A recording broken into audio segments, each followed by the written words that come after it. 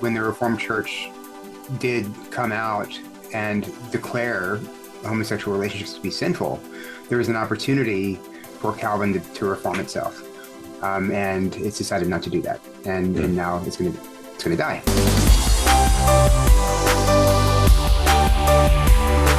Welcome to the Stand Firm podcast. I'm Nick Lannon of Grace Anglican Church in Louisville, Kentucky, and I am here as usual with Matt Kennedy of the Anglican Church of the Good Shepherd in Binghamton, New York, and JD Koch of St. Luke's Anglican Church in Hilton Head, South Carolina. How are you guys doing today? Great. How are you? Been better. Doing okay. Yeah, we're recording this the Wednesday afternoon after Election Day. How you guys holding up? I don't know. I'm going to move to Florida. So depressing. I mean, people had the clear choice of, all of the more of the same, and so many people chose more of the same. It's unbelievable to me. What's baffling to me is I think, a lot of it, with the economy the way it is, I mean, people are actually hurting. I mean, the vast majority of people are rich enough to overcome the inflationary uptick. Yeah, but if you're a single things, so so that usually in a normal world would have meant, the incumbent party is given a drubbing, and then it seems like they're willing. And maybe I'm reading the voting populace wrongly, but it seems that they're willing to pay 10% more for groceries and gas so long as they can keep murdering babies. Right. And that's that. Yeah. Well, listen, if you're the case, we're under significant judgment. I mean, this is just a terrible. Well, but when we were in our 20s, it was expected that we were going to get jobs and going to get married and have to support a family. And there was sort of a trajectory of, the very least human development. But if you're like a mid-20-year-old now who wants to just have, decriminalize weed, as much, unprotected sex as you want, consequence-free, student loans forgiven. I mean, on down the line. Right. Well, then, of course, it's more of the same, because the people that are actually hurting are the ones trying to provide a better life for themselves and their families. The sort of as Marco. Well, the ones who are hurting are the ones who are paying the school bills for the ones who are voting to make everything worse for them. Well, I saw a funny tweet. Someone said maybe we should have rethought having all the conservatives move to Florida in the whole country. It's like, maybe we should have. But it's a judgment. I mean, how it was so clear. And what I think was really disturbing from someone who I generally just vote pro-life, that's my one issue. And that's why I say, John Bel Edwards in Louisiana is a perfect example. He's a Democrat, but he's a pro-life Democrat. And Louisiana has some of the strictest anti-abortion laws. And I think the dialogue amongst Republicans and Democrats in that state is much more healthy than it is in other places, because it's taken this giant moral atrocity off the table. But that being said, I thought that there would be more when the stakes were so clear. If you send the same people back, then we will codify Roe. You would think that was going to alarm the Republican base so dramatically that it would have, had the turnout been twice what it normally was. But that didn't seem to be much of a factor at all. There's a split there, though, because here in Kentucky, we reelected Rand Paul by a landslide, who is fervently pro-life, but I think related to Matt at some level, because they're both the same size people. We also had a constitutional amendment that would have clarified that there is no right to an abortion in the Kentucky Constitution, and that was voted down overwhelmingly. So there's a divide between people who are willing and wanting to vote for pro-life candidates, who will then, I think, say something like, well, it's not really my business what other people do in terms of abortion, which is a divide that I don't really understand, but seems to be true. And it's the same sort of confusion we saw at the National Conservative Conference. I think it was 2 years ago, where they had, two of the four main headlining speakers were married homosexual men. At the conservative conference, you're like, there's nothing conservative about that. I mean, we can be social. Like, I think it was Doug Murray and Glenn Greenwald, I think, were the two. I think it was Rubin, of the four wasn't it Rubin? speakers. Oh, maybe. But at any rate, again, and they had some interesting ideas. And, I'd rather them be on conservative side as opposed to, progressive. That being said, there has been a disconnect from, traditional conservative values, for lack of a better word, and what is passing as Republican or even conservatism today. I mean, it's. Well, I also I've been paying attention to some postmortems this morning, and it turns out, a lot of the in a lot of states where abortion was on the ballot, the RNC explicitly told candidates to steer away from the issue. Like, don't talk about it so much. So the left was, pounding our guys with the Roe thing. And actually abortions, especially when we're talking about abortion on demand up to the moment of birth and after, that's a winning issue for us. And yet the RNC was saying, no, don't focus on that. Focus on crime. And crime's fine, but that the drumbeat was, you focus on crime, you focus on crime, you focus on crime, not and leave the abortion thing alone. We don't want to touch that. It's amazing. And if that's the Maybe case, Anne's right. Maybe we should bring a monarchist party back. So fun. We could have some, it's like our Catholic, the Sohrab Ahmari's right. We should have the integrationalist party. Like, we'll bring either a monarch or a pope back in. Yeah. To arm them. Yeah, it's going to be some interesting time forward, because we thought, I forget who I was reading, but they were saying, we thought that when they had the whole trans thing would finally be exposed, how ridiculous all this was. And not only has it not exposed, or has exposed it, but not only has there not been a pullback, there's been a doubling down.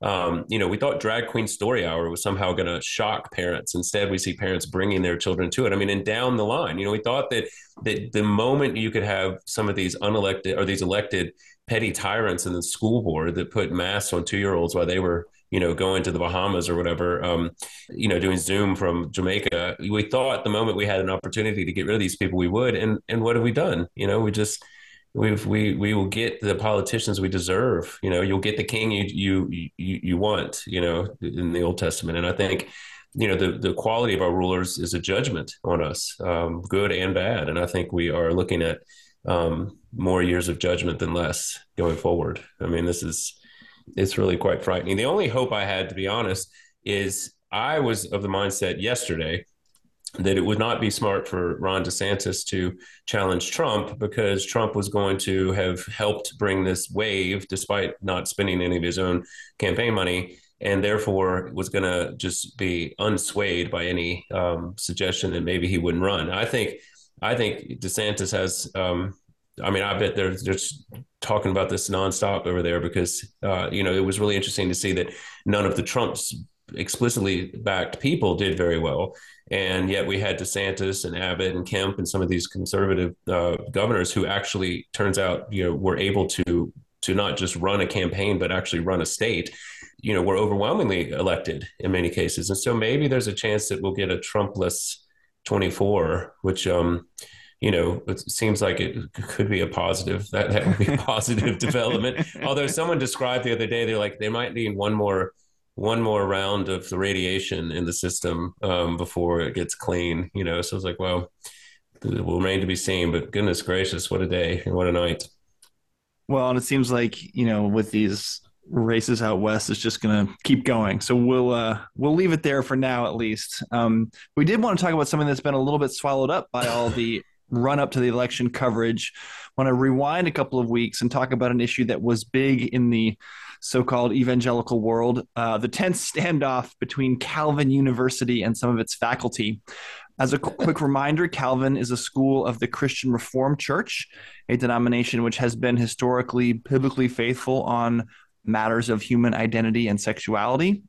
Recently, though, several faculty members, notably James K.A. Smith and Kristen Kobus-Dumay, have seemed at the very least to push up against the edge of the biblical fidelity of those stances. So it was news when the Christian Reformed Church reaffirmed its position that marriage was to be reserved to that sex was to be reserved to the lifelong union between one man and one woman. And it seemed like biblical orthodoxy was going to win out, and these questionable teachers would have to move on. But then, at the end of October, just a couple weeks ago, the university's board allowed a group of anonymous teachers to dissent from a sexuality clause in the school's statement of faith, allowing them to keep their jobs even though they disagree with the schools and the churches and the Bible's stated position.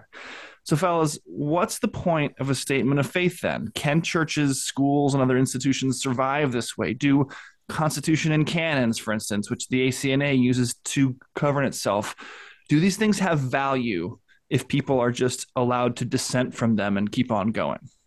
No, I mean, I think Calvin's toast at this point. I mean, as far as orthodoxy goes, it's only a matter of time, because now they've just decided that orthodoxy is optional, and when orthodoxy is optional, priesthood is prescribed. So we're going to have Calvin is going to be done. It already is done. When K.K. DeMay and James K. Smith, I figured when I read that they were both, and some other professors there were all of them trying to rise up in opposition to this thing. I thought, she is her name recognition, and his too, it's so great that I bet the college is going to buckle. You don't want to lose your star professors over something like this. They're going to find a way to compromise, and sure enough, that's what happened. So now they they have to. Professors who teach at Calvin, the rule has been they have to assent to the Reformed Church's doctrine, and now they don't, I guess, and that throws everything up in the air. There's now no standard that anyone can be held to. We're not just talking about the sexuality thing, but if you can dissent on this, you can dissent on other things. And they will. I mean, Calvin is already woke. I'm not sure if you've been familiar with the kind of history of Calvin or not, but it's been woke for a number of years. It's not as if this were like a case of a college that had been solidly orthodox and biblically grounded, who just K.K. DeMay just kind of snuck in under the radar. No, right. she's her writing is a good taste for the tenor of much of the education that goes on there. So it's a woke place, but still, I mean, if there was an opportunity when the Reformed Church did come out and declare homosexual relationships to be sinful, there was an opportunity for Calvin to reform itself. And it's decided not to do that, and now it's going to die. Yeah, I mean, it's just the least surprising dissension, in public Christian, quote unquote Christian discourse that I can imagine. I mean, the fact that James K. Smith and Kobe DeMay have been skirting and sort of obfuscating around these questions for years now. It seems like, ever since she wrote her book and we cared about it all, she basically refused to answer the direct question about her positions on these issues. And so it's not surprising that she is part of the group that wants to have a quote unquote conscience clause here. Well, who I really think is the real losers and the real cowards in this situation is the board of Calvin. I think that, to whatever extent they join that board with the trust, as trustees of the university and its relationship to the church, they should be ashamed of themselves. As someone as a board member of Trinity School for Ministry, I mean, we have at times had to, remind people connected to the school of our statement of faith and the various sort of commitments that not just we have made, but that we have been entrusted with persevering and preserving and maintaining, And so that this board caved in the face of this dissent is really, for me, the saddest piece of all of this, because what's the good of a board? Like, why do you have a board of trustees? It reminds me of that book, which I think is, ever present, really, God and Man at Yale, that the late William F. Buckley wrote when he was like 27 after he left Yale, because he saw this progressive turn that Yale was undergoing. And he wrote this appeal to the board essentially and said, you have been entrusted with preserving this heritage that, is far greater than you and a lot older. Please stop it, stop the long decline of the institution. And of course, that was just a prophetic book, because it just only has gotten worse. Who knows what he would be thinking of Yale's infamous sex week, that they have now, where aren't you glad that your 18, 19-year-old daughter can be introduced to the joys of sex week at Yale? She is in 75,000 extracurriculars in order to get into the Ivy League. And this is what, it's become. At any rate, that's who I think is really the saddest part here, because they had an opportunity to make an example of courage, Christian courage and conviction, which actually is going to be remembered. That there are unbelieving, cynical heretics who will try to undermine and overthrow the faith is nothing new. And we don't know any of their names, but we know all the names of the people who actually stood firm and perpetuated the teaching of the Bible. And so I think it's, and of course I can only imagine the students, I mean, I was a college student, you get all excited about all these things, perceived injustices, and get all fired up and emotional. And, I mean, they didn't have sit-ins or anything, but you can imagine all of this, the energy that was part of this, radically sacrificial act of, standing against the man here that these teachers did. And it's just the same old sad song, second verse, same as the first, little. Yeah. Well, they already had an LGBTQ organization active on campus, and in fact, and I think was it Calvin where the student body president was also a lesbian or something. And KK DeMay loved her, right? So there was an episode in which two of the Christian students on Calvin, and I'm saying that because there's not the two Christian students right, set up a table, and I'm not sure what they have is material Bibles, but also material talking about the sinfulness of homosexual sin. And the mob of these LGBTQ students just mobbed the table and just saying, no justice, no peace, yelling and screaming and stuff like that. And then on the same day, James K. Smith, takes a picture of himself with a trans T-shirt on, right, to express his support for the victims, right. And the victims are not the two students being mobbed by the justice warriors, but it's the victims are the LGBT people. So that got a big play. I mean, people were surprised by James K. Smith because a lot of Anglicans, a lot of people who came into the Anglican church came in through his influence. What is this book called? It's the Liturgy about Habits. Yeah. No, I forget what it was. Liturgy of the Ordinaries. Yeah, that's right. Yeah. No, it was I'll remember it. But anyway, but I mean, for all you listeners, JD is closing a nostril to help himself remember. That's a very private thing to. It's actually not that private. It's supposedly it helps spark your memory by stimulating the other side of your brain. I read this in a definitive bathroom reading book that was one of those little board books, like 100 things you would never know, and I read it. And so you've been doing that? Does it work? Well, we'll see. What's the name of the book? I've told, just y'all keep going. Leave me alone. I couldn't love this more. But okay, so a lot of more intellectual people who've come into Anglicanism have come through J.K. Smith. So not Tish Warren, I think, has a more popular level writing with her book Liturgy of the Ordinary. But I mean, J.K. Smith, I think, had an appeal among people who consider themselves more intellectually grounded, and his argument for Desire in the Kingdom. There you see that the nostril worked. So that, I mean, I know a couple of people who are very solid Anglican ministers right now who came in under his. Well, we need to keep them. We need to keep. Yeah, and they were horrified. Guys. They were horrified. I mean, one of them was sending me pictures of this thing. So, and in the minute Kay DeMay would not affirm the Orthodox position when she was asked point blank about it. I forgot. This is on Twitter. I think Danny Twitter. Burke. That was the Danny Burke. Yeah. We had him on this show. If you can't affirm orthodoxy, then you're not an Orthodox person. I'm sorry. If you can't say yes, the Orthodox position is true, then you're not Orthodox. If you say, well, I'm not quite sure about the Trinity, I want to think through the whole Trinity thing, well, then you need to step away from teaching at a Christian college and not presume to influence students. If you have the same thing with sexuality, you're not at that point within the boundaries of the Christian faith if you question an essential like that. That's right.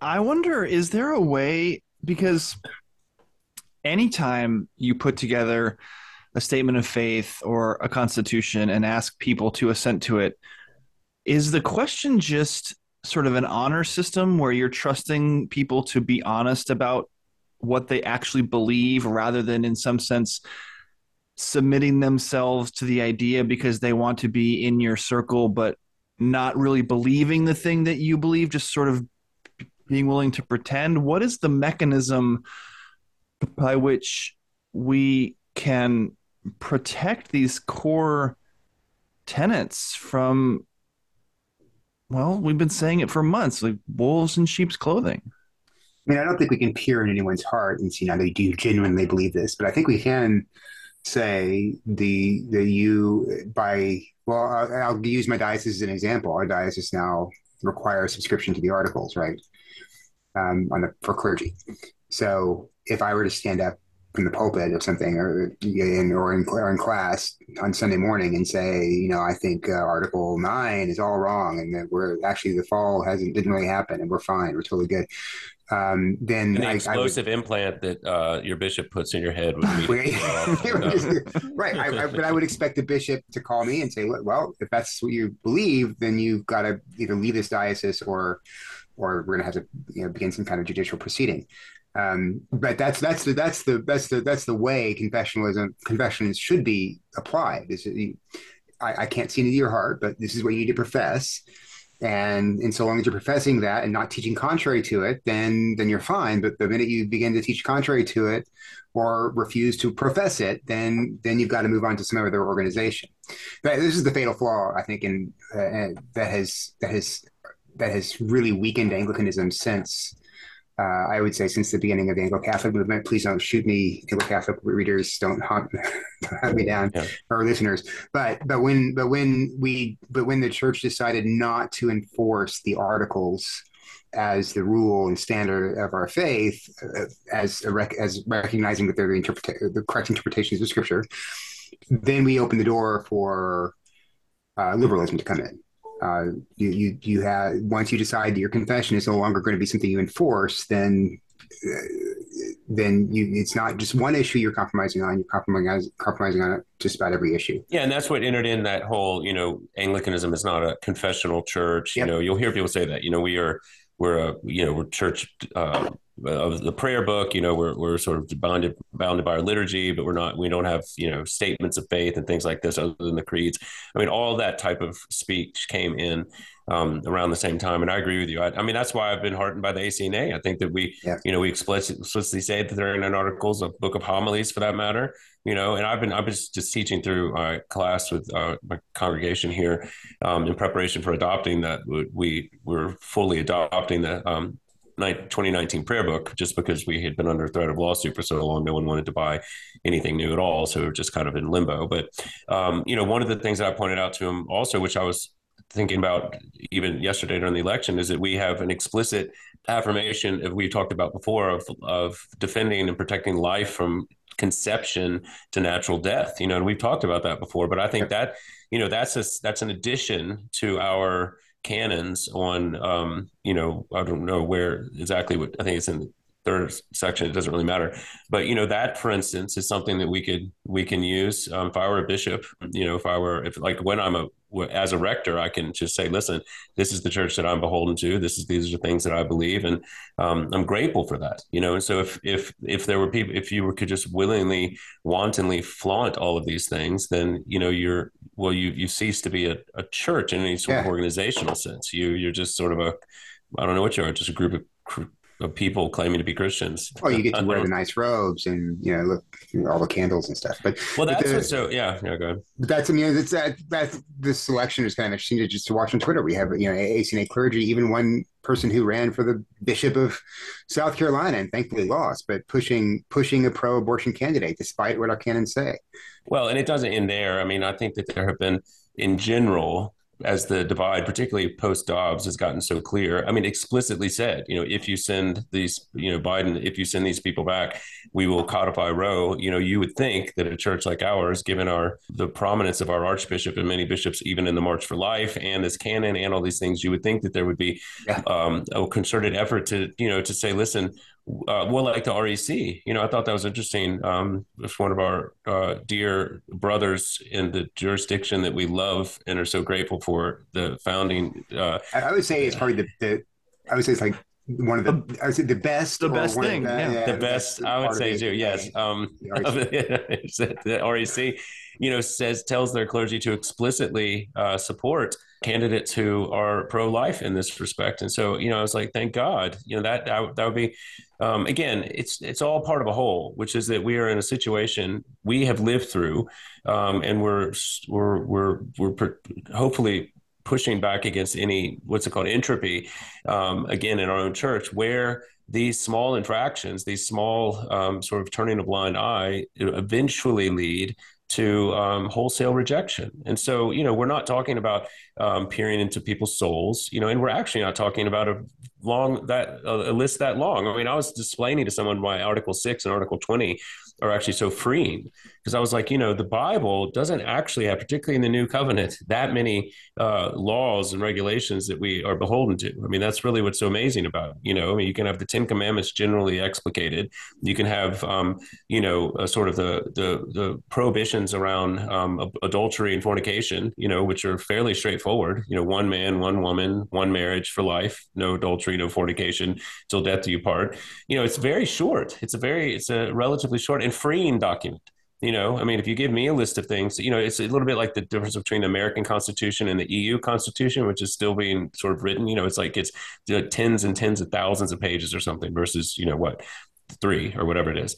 That we have this relatively short but incredibly deep and profound set of prescriptions and prohibitions that we believe are actually life-giving and affirming and true. And if you stop believing that, well, then you're going to turn a blind eye to all of the infractions, because what you're really saying is, I don't think did God really say? It's like these people in the winsomeness debate, they're saying, well, you need to be nicer when you disagree with people that are pro-abortion. It's like, well, that may be true in some cases, but you don't seem to really care what they're doing, or you don't suddenly seem to think that what they're doing is murder, because, to treat a murderer with respect and humility is something that Jesus could do possibly, but most of us have a hard time if we actively think that person is committing murder. And that also counts as part of their character. That's exactly right. Yeah, James Wood's been nailing that too, because they're saying that just because you say something with sweetly doesn't mean you're not still spewing rank heresy and vile lies and profane and blasphemous things. And of course we saw this all with the bishops. Never forget, the devil appointed like Bishop Spong happened to be one of the most affable, well-spoken, nice guys you could ever want. And look at the untold horror that man perpetrated on the church, and going down the line. I mean, it's like, and so I think we look at Calvin, we look at these other institutions, and you say, we pray for some backbone in some of the people who have leadership, because if you have been given the responsibility to lead, then lead, and make the tough decision, ruffle the feathers and take your blows. But that's what the job requires, and if you don't want to do that, well, then you shouldn't aspire to that level of leadership. And those board members and the church for that matter, like if I were the part of the denomination, I would just cut off ties with the entire school. Like, okay, I mean, again, financially that might be disastrous or whatever, but it's like how do you defend if you're a minister in that church and your primary institution allows for this quote unquote conscience clause, and you have a disagreement with it, how can you abide by that at this point? How can you with straight face tell your congregation anything other than, well, this is an adiaphora, this is a secondary issue? I don't see how you could. So anyway, it's sad in one sense, but it's also, again, clarifying on the other. And on the other side of this, whenever we get to the other side, we're going to have a lot clearer idea of who's with us and who's against us, as it were. Well, and those of us who've come out of the Episcopal Church know this route all too well. It always starts with a conscience clause for a few objectors, and then there's just no turning that car around. It's going downhill too fast, and there are more and more conscience clauses about more and more things, and then all of a sudden the entire thing is a conscience clause and gets thrown out, and you can basically believe whatever you want because so-and-so before you did, and nothing happened to them. And so by the time you have a leader who thinks perhaps to do something, nothing can be done. Yeah, I mean, that's the pattern. And it's interesting, it does kind of follow the pattern of evil. Evil is by nature parasitic, isn't it? I mean, it needs a host, a living host to Evil isn't a thing in itself. There's no such thing as like just pure, unadulterated evil that couldn't exist. And Saint Augustine talks about this. So evil is always the corruption of a good thing. Good can exist by itself. Evil cannot. And so you do, of course, those who are teaching falsehood, who are agents of hell and who become agents of hell while residing within the boundaries of an Orthodox institution are not going to leave. I mean, what are they going to do? Going to form their own hell club? I mean, that's not going to work. They have to corrupt the living institution, right? And then once that's done, they go to another one. They suck it down. They suck all the blood out. It collapses into just a emptied out corpse, and they find some other institution to empty. So that's what's happening right now in the Episcopal Church. I mean, it's almost been sucked dry. The body is pretty much a zombie right now. As we saw with Gene Robinson at the Falls Church. I couldn't. That's my childhood church, and as you said on Twitter, Matt, it's a ghost town, a complete and utter ghost town there. That's where I became an Anglican at that church when I was visiting. Liza and I were starting to date, and she's related to John Yates by her father's first cousin. Anyway, I was there and I heard with a fully packed service them singing classical choir repertoire in the service where it was supposed to be, and we had this sermon that was great from John, and we had the liturgy, and I was like, oh, I'm sold. But it was right there in the same building, the same that giant auditorium they built. That was, I don't know, delicious is the word that comes to mind to watch it. So it was great to see. Oh, I interned there and when I was in seminary. Yeah. We all went through there. Yeah. So I remember if you showed up late on a Sunday morning, and there were like 3 services for heaven, but if you showed up late, you were sitting in the back. They had this. They called it the Episcodome because of the kind of stadium-like structure it was.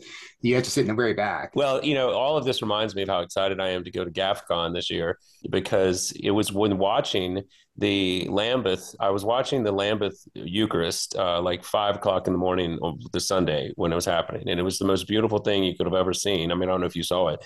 All down to like the choristers, wearing their frilly collars and all of it was so beautiful and yet so cold, because I was struck by how it was just empty. It was like all pomp and circumstance and no substance, because, all the things. And I emailed our bishop that morning at like 6 o'clock, and I hope he wasn't checking, I assume he wasn't, but I just emailed him because I was like, please let me go to GAFCON, because I realized then that this was over. Like, this might not be the GAFCON where it's finally over, but it's going to be more over now than it was then. And it just this whole conversation reminds me of just how grateful I am that there are people who still believe in what Paul would say, the exceeding sinfulness of sin, but also the great hope of actual redemption in light of that, and that are willing to actually lay down their lives for the sheep. This is what we're watching in real time. And I count myself, I'm grateful that I hope that I'm doing that as best I can for my little relatively small sheep pen. But I'm grateful that there are these bishops and archbishops who are making bold statements and taking lots of public heat for these positions, and these very uncomfortable and unpopular positions, from abortion to same-sex marriage to actual forgiveness. That's I was talking to someone the other day about this. What really offends people is not the God of love, but how he loves, that he actually could forgive people, because someone was like, oh, even Putin? I was like, yes. I was like, that's not who I thought you were going to say. Putin, yeah. Well, yeah. Okay. Well, that's the one too far. That's a bridge too far. And that, of course, was a cause of great offense to this person. And he said, well, I just don't want to believe in a God that could forgive someone like Putin. And I was like, well, you don't believe in the Christian God then, because that is what about someone like you? God. Well, that was the implication on the other side, but we didn't get all the way to that point. But at any rate, all of this conversation is just making me more excited to be a part of, or grateful to be a part of this movement, excited to watch it continue to develop, and also continue to be cautioned in myself, and as we do this, even others, to take seriously the patrimony we've been given, the vows and the canons and the structure that has been reestablished, and defend it. Defend it with great affection, because this is it's a seaworthy vessel. And I really have a hard time with people who don't love it. You can love something, you can judge and you can critique it and you can work for its betterment. That's what a family is. But to not appreciate how we got here and what the alternatives are with some humility and respect is really difficult. And so that's where I sort of feel like we're part of like the secondary trustees of the ACNA, her priests.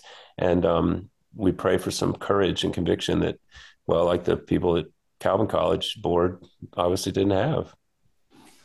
I mean, when we left the Episcopal Church, we redesigned our membership structure, and I mean, I'm not sure how you guys do it, but I remember that at least in our diocese, the Diocese of Central New York, basically anybody who had been baptized there and maybe showed up once on Christmas and Easter was considered a member and could vote. And I mean, there's no doctrinal requirements whatsoever. It's just like, just be there. So we had a number of fights in our in annual meetings because you had people who just didn't go to church at all, and then show up at the annual meeting and just kind of hold forth because they don't like the direction the church is going, toward orthodoxy, away from Gene Robinson stuff. So when we moved out of the Episcopal Church, we before we were affiliated with any real diocese, we redesigned our membership structure so that members have to sign on to not to the 39 articles, but to a basic statement of Christian faith, which includes a statement about marriage and sexuality. And if they can't sign on to that, they can't be members, and they can't vote. You can't teach, you can't do anything in our church unless you have that basic foundational thing agreed to. And if something you say or do counts against that, part of the contract or the covenant is that you then by turning against the thing that you've agreed to, you've also decided that you're no longer a member of the church. So it's an automatic, and that takes place. That's an automatic self removal. So the reason I bring that up is I think a lot of the stuff starts at the parish level. You get people in parishes who are heterodox or who are confused, and you don't have a parish structure and a parish leadership that's willing to enforce orthodoxy. Then our lay people. Some of them serve on provincial boards, some of them serve on diocesan boards. The thing spreads. It doesn't stay contained, and it'll hurt your church. Well, that's why I think it's anyone listening, if you haven't, I found it be incredibly fruitful just to teach through what we call the foundational documents in our prayer book, as normative and definitive for the ACNA, because we have a lot of people who retire down here, and this was true in Mount Pleasant too, who have been Episcopalians in other places and show up, even if they had been in a good Episcopal church, they still wonder what's the ACNA, what's different, all the questions. And a refresher on this can't hurt. And just walking through like the Jerusalem Declaration will bring up all of those questions, Matt, that I think it's fine if you have them sign a specific one that's unique to your church. But when I walk through people, I go straight to the Jerusalem Declaration and the 39 Articles, but I hover over the Jerusalem Declaration because in that you have all of those questions. We talk about marriage, we talk about the authority of Scripture, uniqueness of Christ, these things, and just from the very beginning, and very straightforward and not apologetic in the least. Just say these are the things that our church believes. This is what the foundational documents that sort of encapsulate the rest of what we are going to be speaking about here. And so, if that's something that you're excited about, then come on. And if it's something that there's plenty of other options out there. And so we have this very frank discussion, and I was grateful to have it honed over the years when I was at Christ Church, because we had, as a diocese, only joined the ACNA about a year before I came. And so there was all this concern and questions like, what exactly is it? What's a prayer book? What's the difference? And I found it so fruitful just to have those arguments taken off the table. We've said this before, and sort of kicked up a notch to where they are down, I guess, into the foundation, where we don't have to be apologetic or qualify or anything. We just say this is this is what we believe. And it's been the most freeing and life-giving experience of my entire sort of adult life as a minister, because for so long, we had to be like wink, wink, nudge, nudge. And, it was like navigating like a secret handshakes. Jane Austen novel or something, who's got a knife and that's not really Jane Austen, is it? Who's got Agatha Christie? Right. Yeah. But, and so that's where I would say in all of this, I don't know how we ended up here from Calvin, other than to say we have these documents, we have these convictions. They have been hard wrought and lovingly, painfully lovingly curated over decades, centuries, millennia in terms of the Bible, obviously decades in terms of the ACNA and its formation. And I'm grateful for that. And I hope that when I'm in a situation like those board members at Calvin, that I have the courage of my convictions and that I haven't become cynical and weak. And I pray that he continues to hold us firm and steadfast in the midst of this, because we have a legacy to protect and a future to prepare for, which is a great responsibility. Pray for the bishops, support them, help them to be men who can hold fast. That Amen. One strong leader like that can really hold a church in place, and they have our prayers. Amen. Well, thank you for listening to Stand Firm this week. That's all the time that we have. If you would like to keep the conversation going, you can be in touch with us, rate and review the podcast on iTunes, or send us an email at mailbag@standfirminfaith.com, or you can join the Anglicans for the Gospel Facebook group. Thanks to JD Koch and Matt Kennedy. I'm Nick Lannon, and Lord willing, we'll be back next week. Until then, by the grace of God and Jesus Christ, we'll be standing firm.